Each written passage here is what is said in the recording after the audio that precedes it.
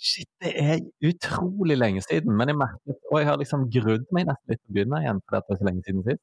Men så merket jeg, mens vi ventet på liksom, at vi skulle få teknikken til å funke, så kjente jeg sånn, fy faen, jeg har savnet dette her. Det som jo at jeg også oppdaget at det 3,5 år siden vi begynte. Oi. Så når vi har et års pause, så kan vi også feire at vi blitt et år eldre på en måte. Tenk på de som har suttet hver uke og gått inn på feeden for å se, det noe galt med notification-systemet mitt siden det ikke har kommet ny klassereise? Og så de gått inn gang på gang, og så blitt skuffet like. Nei, faen, de fremdeles ikke å dekke. Og så nå plutselig, 10 måneder etterpå, så vi der. Velkommen til Klassereisen episode 90, eller som du også kan velge, som vi velger å si, første episode av sesong 2. Lenge siden sist, Kasper. Jeg vil gjerne begynne med en reiserelatert nyhet. Ja. Altså, det er ikke en nyhet for folk som har lyst til å reise, men det er en nyhet for alle som har noe med reising å gjøre. Skjønner. Det var en 65 år gammel japansk kvinne som har blitt svindlet for over 300 000 norske kroner. Igjen, 4,4 millioner igjen ble hun frasvindlet mellom august og september i år. Og hun lot seg altså lure av en mann på reise, nærmere bestemt en romturist. Oi. Hun ble da sånn, hva heter det for noe, sånn når du blir lurt av en, hun ble honeypotted, når hun ble lurt av en som sa som ville være kjæresten hennes. Sånn ja, en honeypot. Kjærlighetssvindel heter det. Jeg har sett mye på Åsted Norge i fjor, de hadde mange programmer om sånn kjærlighetssvindel på nett. Skjønner. Og det har hun japanske 65-åringen vært utsatt for. Og hun ble altså da kjæreste med en som hun møtte på, en japansk versjon av Tinder eller noe sånt, som sa at han gjerne ville komme og møte henne, men at han dessverre satt strandet oppe på denne Mir? Altså internett-romstasjon. Han kom seg ikke ned, sa han, på grunn av liksom det beste, nå jo ikke ingen av oss single lenger, men det der jo en inspirerende sånn ghost-bluff. Nei, men han ville ikke ghoste, han ville ha cash. Så det han sa var at, han sa rett og slett at altså de to ble kjent på Instagram i slutten av juni i år. Jeg leser fra VG nå. Instagram det som Japans svar på Tinder? Nei, det nok meldingstjenesten Line, fordi det var der de ble flyttet på en måte relasjonen sin over til etter hvert. Og der lurte mannen kvinnen til å tro at han var forelsket i henne. Han sa han ønsket å komme tilbake til jorden og starte et nytt liv med kvinnen i Japan, men at han da manglet penger til reisen. Han manglet cash til reisen? Ja. Det er en utrolig omstendelig løgn. Han var ikke så interessert i å snakke med ham på telefon. Han ville holde det kort og holdt det til denne meldingstjenesten. Og det forklarte han jo da at det var litt dårlig telefondekning og sånt i verdensrommet. Det var veldig, veldig dyrt å ringe hjem. Altså det er en viktig ting jeg lærte om løgn fra barnsben av, er jo at du må lyge om noe som du kjenner som nesten er sant. Sånn at du raskt kan hente informasjon du trenger for å liksom tilpasse løgnbildet hele tiden. Men dette her er jo helt umulig å holde styr på. At han skal finne, at han plutselig, han tenker jo åpenbart, han sitter jo på jorden og vet at han kan ringe henne. Hvis historien er at du er på en romferie eller på en romstasjon, så må det jo være veldig enkelt å si, sorry, det går ikke an å ringe herfra. Ikke at du begynner å lyge om dekningen, som om du var en vanlig sånn jordboer. Ja, det kan du kritisere han og si at han kunne vært smartere. Jeg tenker jo at hun kunne vært litt smartere. For det har jo funket dette her da. Det hadde jeg nesten glemt.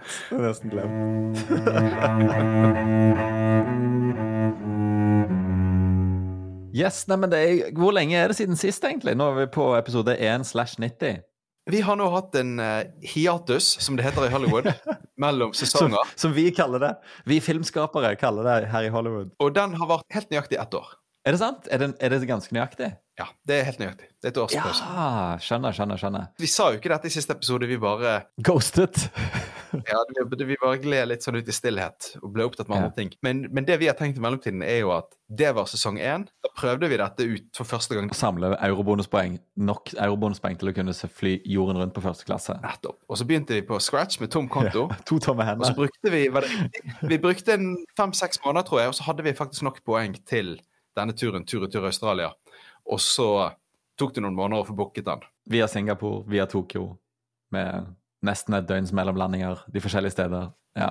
Og så reiste vi, poddet fra reisen, og så laget vi jo ganske mange episoder i et års tid, eller sånt, der vi snakket om reisen vi hadde vært på. Og Ja, debrifet. Det tok jo litt tid å lande. Men vi kunne jo ikke reise på ny, fordi covid brøt jo ut mens vi var borte. Så vi kom jo hjem med siste livbåt. Det er sant det. Ikke aller siste, vi var ikke de som måtte hentes med sånn fly fra myndighetene. For det ville vi ikke, for de hadde ikke første klasse, sant? Det var sikkert gratis. Det hadde vært en veldig god historie som vi gjerne skulle hatt hvis det hadde vært, gitt at det hadde vært liksom noe annet enn bare fjøs på dette. Fordelen av det var jo at vi visste at covid kom til å treffe litt. Altså det var jo en armada av militær med maskingevær og sånt på alle flyplassene og sånt. Og det var jo mens folk fortsatt i Norge var litt sånn, nei, ikke det bare en liten snue? Det vil si, du hadde catchet det. Jeg fikk det ikke helt med meg. Men du var veldig på at helvete dette går. Hamstret hermetikk og... Jeg var litt sent ute med å forstå at det var doruller det skulle handle om. Så jeg hamstret ikke så mye av det, men det gikk fint. Du klarte deg. Det ble aldri litt. Du klarte deg. Nå pandemien over, og vi friske, og kontoen stappfull av en haug med bonuspoeng. Så det føles jo nesten litt juks da med sesong 2, at vi begynner med liksom 1 million bonuspoeng på det mellom oss. Vi kan jo egentlig fly hvor vi vil allerede. Vi kunne jo gått rett ut i morgen og booket 10 tur-retur-billetter til liksom San Francisco på business class med SAS for oss begge, med de poengene vi har nå. Men la oss late som vi har 0 poeng. La oss gjøre som YouTuberne. Vi har jo laget film tidligere om Prebz og Dennis. Hva var det de alltid gjorde? Jo, de var sånn, vi lager en challenge. Så la oss lage en challenge. Og den challengen at vi lager et skyggeregnskap der vi sier vi har 0 poeng. Og så sparer vi opp de poengene vi trenger for å ta en tur. Fordi at da kan lytterne gjøre som de gjorde i sesong 1, nemlig å gjøre mer eller mindre det samme som oss. Og reise. Ikke sammen med oss, det får de ikke. Nei. Vi er ikke så demokratiske. Nei. Vi reiser med deg. Men de kan bestille en tilsvarende tur, ikke sant? Og den må være spektakulær. Det er det som målet vårt. Det må jo være liksom en enda større fortelling enn det vi gjorde i første sesong. Noen av spillereglene er endret litt. For eksempel er det mye vanskeligere å få tak i billetter. Det er det, ja. Jeg har hatt en mistanke om det, nemlig. Men hvorfor har vi vært borte et år? For det første, det ble jo litt kjedelig å snakke så mye om bonuspoeng og reising når vi ikke reiste lenger. Nå har vi jo begynt å reise litt igjen, ikke sant? For det andre så ble vi veldig opptatt med denne filmen vi holdt på å lage, for vi er jo ikke liksom reisebonusjegere eller podcastere. Nei, det er sant. Det viser jo da nok en gang lærdommen etter Prebz Dennis. Det var akkurat godt. Jeg merker at det går 4 eller 5 år, så glemmer du sånne store anstrengelser. Så vi laget jo Prebz Dennis på... Hvor stress det er å lage en film. Ja, hvor jævlig mye arbeid det er. Og det hadde vi jo nå glemt siden det var 4-5 år siden sist. Vi hadde en sånn stort filmprosjekt sammen. Sånn at det plutselig var det. Det har jo faktisk vært et år med jævlig mye jobb og veldig lite podding. Ja. Men du kan jo se resultatet på NRK da, hvis det er noen lyttere som er interessert. Det heter Prosjekt Sløseri. Og handler om kunstnere som krangler med hverandre. Ja, og prøver å stikke kjepper i hjulene for hverandre. Så gå inn en liten plugg der for Prosjekt Sløseri som ligger i playeren til NRK nå og i de neste 10 årene. Så løp og kjøp. Det kan jo bli noen reiser der også underveis. Det er sant. Det neste året. Fordi den skal jo på sånn filmfestivaler rundt i verden og sånt. Og da skal jo vi være med. Da har vi det. Det er sånn vi skal få tømt den millionen bonuspoeng. Det er at vi skal fly på første klasse til disse filmfestivalene. Og så... Mens vi gjør det, så samler vi en ny million, en ny pinne, som vi skal bruke til å fly jorden rundt på første klasse i sesong 2 av Klassereisen. Skal vi si konseptet til hverandre så vi husker det, og til eventuelt nye lyttere, og til eventuelt lyttere som, det er jo ikke galt hvis man liksom ikke husker alt på et år. Man kan jo glemme på et år, hva? Jeg må innrømme jeg sliter litt selv, men jeg ble usikker selv når du sa hva er konseptet. Så ideen er jo at vi er lei av denne reisejournalistikken som krever så mye av deg. At de forventer at du har masse penger du har lyst til å bruke. Sant? Ja, vi kan fortelle deg hva du gjør i Roma, og hvordan du har det kjekt der. Men vi forventer at du skal ha... Noen 10 000 å svi av. Ja, før du setter deg ned og ingen leser dette her. Der synes vi reisejournalistene er for kravstore, sant? Så vi gir deg på en måte kombinasjonen. Det er jo et helt revolusjonerende prosjekt dette her. journalistisk sett. Vi gir deg kombinasjonen av forbrukere, altså du har gleden av å høre på podcasten. Bli med oss på reise. Finansierer reisen ved å høre podcasten, og du får reisen. Men det spoiler alert, det handler om eurobonuspoeng, stort sett. På kjøpet så får jo da lytterne, enten de vil det eller ikke, oss. Ja. Og vi er jo interessert i mye annet enn både reising og eurobonuspoeng. Ja, ganske mye annet, ja. Og der kan du jo, for vi sluttet jo sesong 1 med en teaser, jeg vet ikke om du husker det, Kasper? Det vi sa for 10 måneder siden, vi teaset jo at vi skulle ha en vits fra denne Fiskeribladets vitsespalte Plukkfisk, ja, du har god hukommelse. som holdt det gående på 80-tallet. Og der gjorde jo jeg da... Du gikk til arkivet til Fiskeribladet. Hva var bakgrunnen der? Nå må jeg huske. Altså, at Fiskeribladet hadde hatt en vitsespalte, men at de måtte legge ned fordi de fikk, i forbindelse med MeToo. Det var fordi at det hadde vært en del avsløringer om veldig sånn der mannssjåvinistisk arbeidsmiljø på fiskebåtene. Så det var spesifikt. Ja. Det tok seg veldig dårlig ut da når du leste noen av de vitsene i den spalten. Ja, at da fagtidsskriftet på en måte, så leste du det, så forstod du liksom. Det fagtidsskriftet, her ligger listen. Hvorfor miljøet var så toxic? Men jeg har en vits da, jeg har funnet en vits. Vi kan teste. Ja, i Fiskeribladet sitt arkiv. Og det var faktisk en sak om en fyr som het Helge Hansen, som på det tidspunktet var 72 når denne saken ble skrevet. På Myre redskapssentral, som jeg antar heter fiskerimottak eller noe sånt som det, som har samlet på Fiskeribladet Fiskerens vitsespalte Plukkfisk siden 80-tallet. Og Helge 72 er Myres beryktede vitsmaker og samler av plukkfisk, med overskriften. Og da ingressen er faktisk en vits. Vil du høre den? Ja. Kona ønsket seg til jul noe blankt og fint som går fra 0 til 100 på 1 sekund. Så jeg kjøpte henne i badevekt.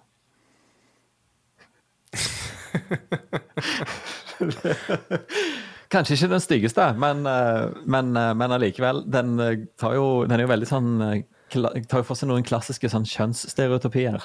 Ja, den tikker jo inn på en del sånne negative ting, altså sånn menneskefiendtlig. Den er misogynistisk, den er sånn, hva heter det, fat-shaming, er det som er ordet? Ja, men jeg hadde på en måte forventet at disse vitsene var mer seksuelt ladet. Ja, det kan du si. Vi leste vel noen eksempler for 10 måneder siden, som kanskje var enda villere. Ja. Ok, men da har vi i hvert fall gjort opp for våre synder ved å gjøre dette. Og så må jo sies at vi oppdaget jo etterpå, når vi googlet det der litt om fenomenet, etter vi hadde spilt inn siste episode, så oppdaget vi at P3-morgen, radioprogrammet, de har drevet og lest vitser fra Fiskeribladet, sånn fast. Og da, så vi har ikke funnet opp kruttet her på en måte. Nei, vi fant jo etter at det smalt da. Eller vi gjorde jo det, men kruttet er en fin parallell. De fant det opp i Kina, og så fant noen andre folk det opp hvor i Europa noen 100 år senere. Så vi er de folka i Europa da. Så derfor, men likevel så tenker jeg at selv om vi fant opp kruttet selv, så er det kanskje en idé å tenke at det holdt med en gang. Nå har vi gjort det vi lovet, og så er vi tilbake, og så ser vi fremover, og kanskje legger ned den spalten da. Vi har mye annet å snakke om. Petter, jeg gleder meg.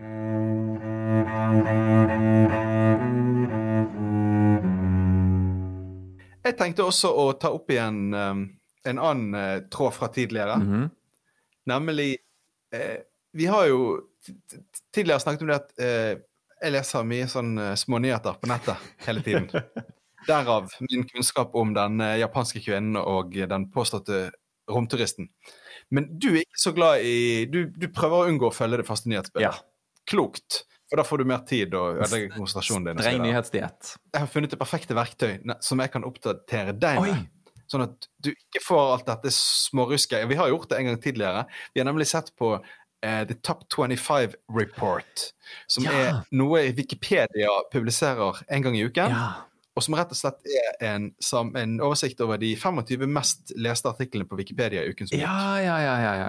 Nesten vanntett garanti mot agurkneder, mot klikk. Nettopp. Ting du blir lurt på som egentlig ikke betyr noe for deg. Her får du de 25 tingene som på ekte demokratisk vis faktisk har opptatt menneskeheten globalt sett mest i uken som gikk. Og det er fantastisk.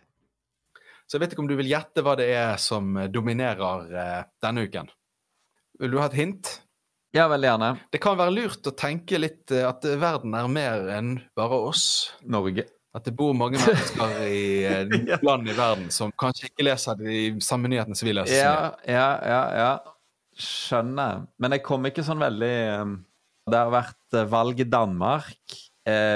Masse styr i England. Politisk kaos i England.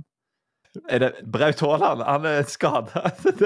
Det sånne ting jeg får meg, fordi jeg spiller, i stedet for nyheter, så driver jeg heller på med Premier League Fantasy. Aller meste på denne listen har et eller annet med India å gjøre. Det ganske mange av de 25 sakene handler om cricket. Ja, folk flest bor i Kina, vel en sånn Erlend Loe-bok, men de har jo ikke tilgang til Wikipedia, for det stengt. Så da der bor folk flest på internett, bor i India. Ja, dette gir veldig mening. Men du traff jo toppen da. Altså, den nye britiske statsministeren den mest, hans artikkel. Den artikkelen Rishi Sunak den mest leste, men jeg tror jo det også har litt sammenheng med at han inder. Ja. At veldig mange inder har gått inn og klikket på den i tillegg til rundt i verden, sant? Ellers så det jo oppsiktsvekkende lite om Erling Braut Haaland eller krigen i Ukraina her. Det sant? Ukraina, herregud. Det jo ting som kanskje hører litt til i vårt hjørne av verden.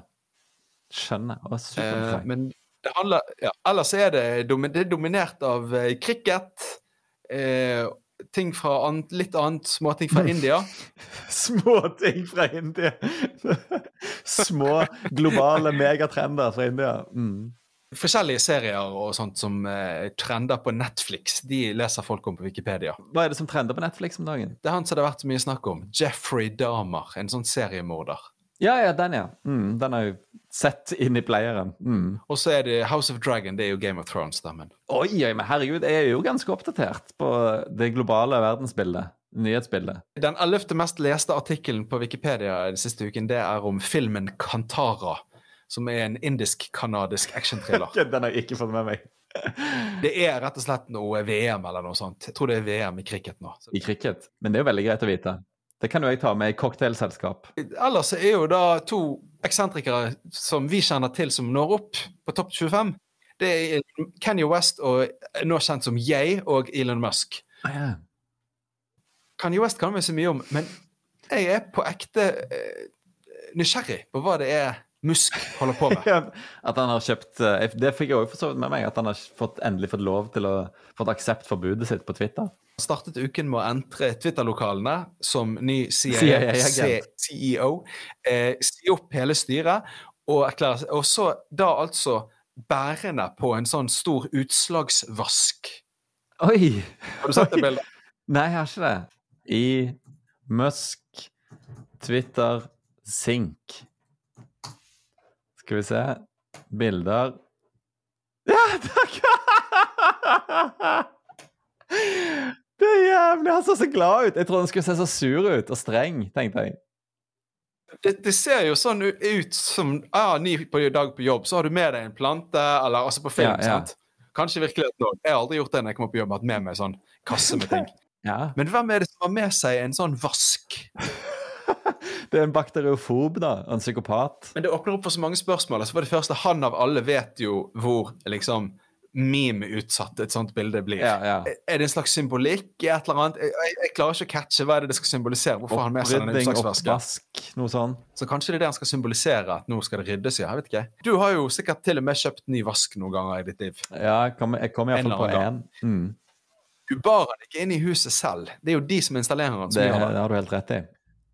Nei, han har vel, det jeg har fått med meg, at han har sagt at han skal han skal gjeninnsette presidenten, holdt jeg på å si. Han har antydet det. At Donald Trump skal skal slippe tilbake igjen. Hva de hotteste teoriene? Når Twitter nå har begynt å sparke presidentkandidater ut, så får jo han voldsom makt ved å eie Twitter. Vil han ta Trump inn igjen, for eksempel, så vil jo han da få en innflytelse over Trump. Ja, at han blir en sånn kingmaker for Trump når han kommer tilbake igjen. Eller vil han bruke det til selv å bli president? Grøss. Det ikke nok... Men så han jo også en sånn kjempenørd som, han jo klar, jeg kjenner jo igjen typen, det var jo så mange sånn fra vår generasjon som var sånn som han på 90-tallet, som drev og satt på natten og drev og trollet på nettet og sånt. og hacke ting for gøy og sånt. Det var aldri helt sånn selv, men jeg kjente jo mange som var sånn. Og de hadde litt den nerdete, rare, litt lite hyggelig, egentlig litt sånn uvennlige humoren som han har. Og du tenker at dette en sånn 44 milliarder dollars vits med å kjøpe Twitter? Ja, og et verktøy for å drive og holde på trolling, liksom. Og det er jo det han gjør fra før på Twitter. Twitter liksom, jeg har jo ikke inntrykk av at de en pengemaskin. Han sier han skal tjene voldsomt mye penger på det. Ja, okay. Og det der, den siste jeg googlet litt, og da fant jeg en teori. Ja. Altså, kineserne har en app som i hvert fall Elon Musk har kalt for, jeg vet ikke hva han heter på kinesisk eller direkte oversatt, men Elon Musk kaller det for The Everything App. At det er en app alle kinesere bruker til alt mulig. Og at Elon Musk sier at Twitter skal være det innen 2026 eller 2028 eller noe sånt, altså bare på noen veldig få år. Og at man skal bruke det til å betale for alt mulig. Ja, at det skal bli en forlengelse av PayPal-eventyret hans. Ja, for det er en gammel drøm han har, det er å liksom rive ned bankene og ta over all sånn betalingstransaksjon og ødelegge det finansielle systemet vi har, og bytte det ut med noe nytt. Og da er det mange som spekulerer i at dette handler mye om kryptovaluta også da. Men igjen, jeg tror jeg endte opp på noen sånn kryptovaluta-sider når jeg googlet dette her. Så det var sånn kryptofolk egentlig som drev og mente at dette handler om krypto. Så det er ikke sikkert Nei, de har jo en tendens til å få... De får alt handler om krypto. Alt handler om krypto. Cricket-VM i India. Ja, men ser du for deg han i Det hvite hus? Hadde det vært gøy? Ja, dette er jo en grunn til at jeg skygger unna nyheter, og det var så krevende de Trump-årene, og hele veien at det skjedde så jævlig mye koko ting. Det var jo hans liksom, måte å regjere på, var liksom bare hele veien skape kaos. Og det gjorde jo også at det var vanskelig å se skogen og se hva han egentlig gjorde for bare syke tweets og trær. Sånn at det er jo veldig... Jeg må liksom trekke pusten før jeg orker å se det for meg. Jeg tror ikke det har vært gøy, nei. Jeg tror det har vært helt jævlig. Og dårlig for verden. Enda et sånt steg i den her dystopiske sånn mange milliardærer som styrer verden. Det er sånn en konspirasjonsteori som der det ikke lenger er en teori. Det er en faktisk konspirasjon at det er de som styrer verden. Det er vanskelig å se for seg han gå av hvis han taper valget og ikke har lyst. Sant.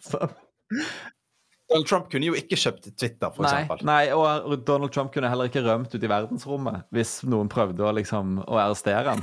Sant? Og så, men dere har ikke jurisdiksjon på Mars der jeg er, så da må det krever 2/3 flertall i Kongressen å skrive om grunnloven, for grunnloven gjelder kun på amerikansk jord. Nå er jeg på Mars, så her har jeg skrevet min egen grunnlov, og der står det at korrupsjon, det er lovlig.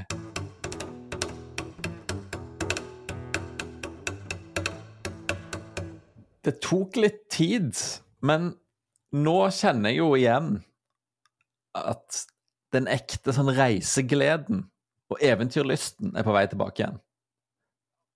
Det var noe med pandemi, jeg fikk en sønn, det ble veldig sånn konsolidering rundt hjemmebasen, og man får litt sånn tunnelsyn.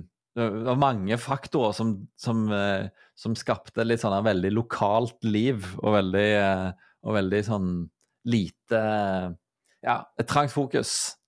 Det kjenner jeg i ferd med å slippe taket, og det er jo veldig gøy og inspirerende. Ja. Da man går inn og ser på sånne her bonusreiseoversikter. Hvor skal vi fære hen? Og stille spørsmålet. Ja. Så det er jo et veldig bra utgangspunkt for å kicke i gang en ny sesong. Etter vår første tur så snakket vi om at vi fant en slags liten hack, dette med zonene, poengpris i zoner. Ja. At denne Asia-zonen var så stor. Ja. Så det var noe med at hvis ikke vi trenger ikke bruke companion-ticket, men vi kunne kjøpe billetter til hva var det vi snakket om? Å dra tur Kina, og så kunne vi dra fra Kina opp i Kazakhstan, eller noe sånt, Kaukasus. Ja, stemmer. Og da var du, fordi vi sluttet i Kaukasus, så hadde vi ikke reist mer enn en zone ut Jeg tror det var det som var greiene. Sant? At vi hadde bare flydd gjennom en zone ut fra vår hjemmezone, som Europa. En veldig lav poengsum. Vi kan jo, det jo en ting vi kan vurdere litt nærmere. Ellers det jo... Ja, Kaukasus var fantastisk. Når jeg var i åpen barnehage, det jo, jeg var åpenbart det mest fantastiske sånn networking-stedet jeg har vært på i hele mitt liv. Jeg har aldri blitt kjent med så mange sånn hjernekirurger og bonusjegere som var der.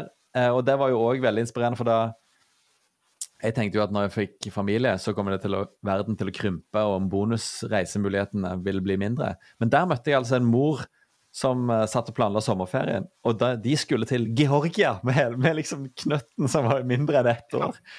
Og det hørtes jo helt nydelig ut. De skulle ta den der lille gnøste med seg via Istanbul og opp i Kaukasus, eller det er vel ikke Kaukasus, men i hvert fall det svarte havet.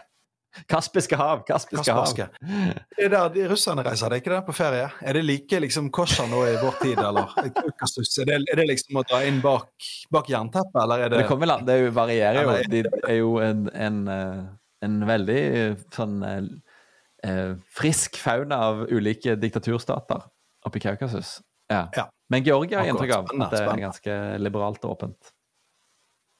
Det er famous last words. Jeg burde egentlig google dette her før jeg sa det høyt. Vi får lese om igjen den der Fatland-boken. Den har jeg faktisk begynt på. Og så velge destinasjon derfra, kanskje. Den var jo veldig inspirerende, sånn reisefaglig. La oss ta et spørsmål her fra en fiktiv innringer. Som heter Sasper Kynnevåg. Hvordan kommer man i gang? Ja, skal vi dra en liten sånn 101? Det er helt sånn basic, så er det jo ikke invester for mye penger i noe sånn, ikke kjøp noe dyrt, bare skaff deg et kredittkort som gir bonuspoeng når du handler med det, og lag en trumfkonto. Og så er det jo mye sånn prøv å finne ut ting du kjøper fra før, som du i stedet for kan bestille via trumf, og få trumf på det. Det hadde jeg nesten glemt. Jeg kjøpte akkurat en veldig dyr jakke som jeg har letet etter i 3 år. Og så tenkte jeg jo ikke over, altså jeg er jo helt ute av trening når jeg ikke gikk og sjekket via trumfmuligheten en gang for å få tak i akkurat den jakken. Så jeg må jo uppe gamet mitt igjen for å komme inn i den gode bonustralten. Så det er som uttrykket å ha mer penger enn vett. Altså, nå har vi begge mer poeng enn vett. Og da blir det sånn. Da blir man slapp. Og lete etter gode deals. Så nå må vi skru på igjen liksom the deal finder brain. Bonusradaren.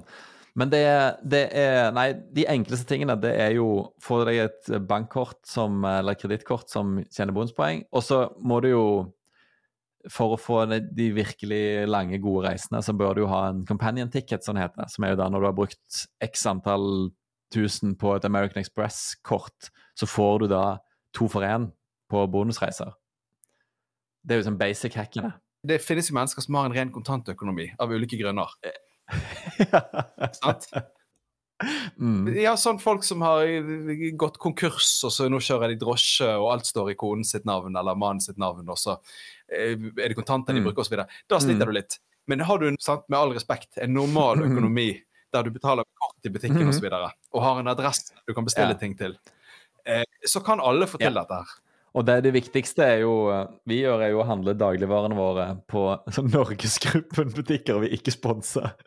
Men de tar jo da alle Amex, American Express, og de har dette trumf-bonuspoengsystemet som da veksles automatisk. Du kan sette opp sånn at det automatisk veksler alle trumf-bonuskronene dine om til eurobonuspoeng på sånn faste, relativt gode rater. Men da må du jo da innføre det som vi har gjort, nemlig et trumfbasert kosthold, der du kun kjøper ting og spiser ting som gir høy trumfavkastning. Det er heldigvis ganske sunne ting da. Så vi har jo aldri levd sunnere enn etter at vi begynte med dette. Ja. Og bleier. Ja, for der har du mye deals nå på barne... Dette ble jo min jobb da til neste episode, å finne ut alle sånne barnehacks, for det har jeg jo fryktelig dårlig til. Ja, men det blir kult. Da er det bare å lene seg tilbake, spenne fast flybeltet. Det er ikke etter det headsetet. Snu opp volumet på det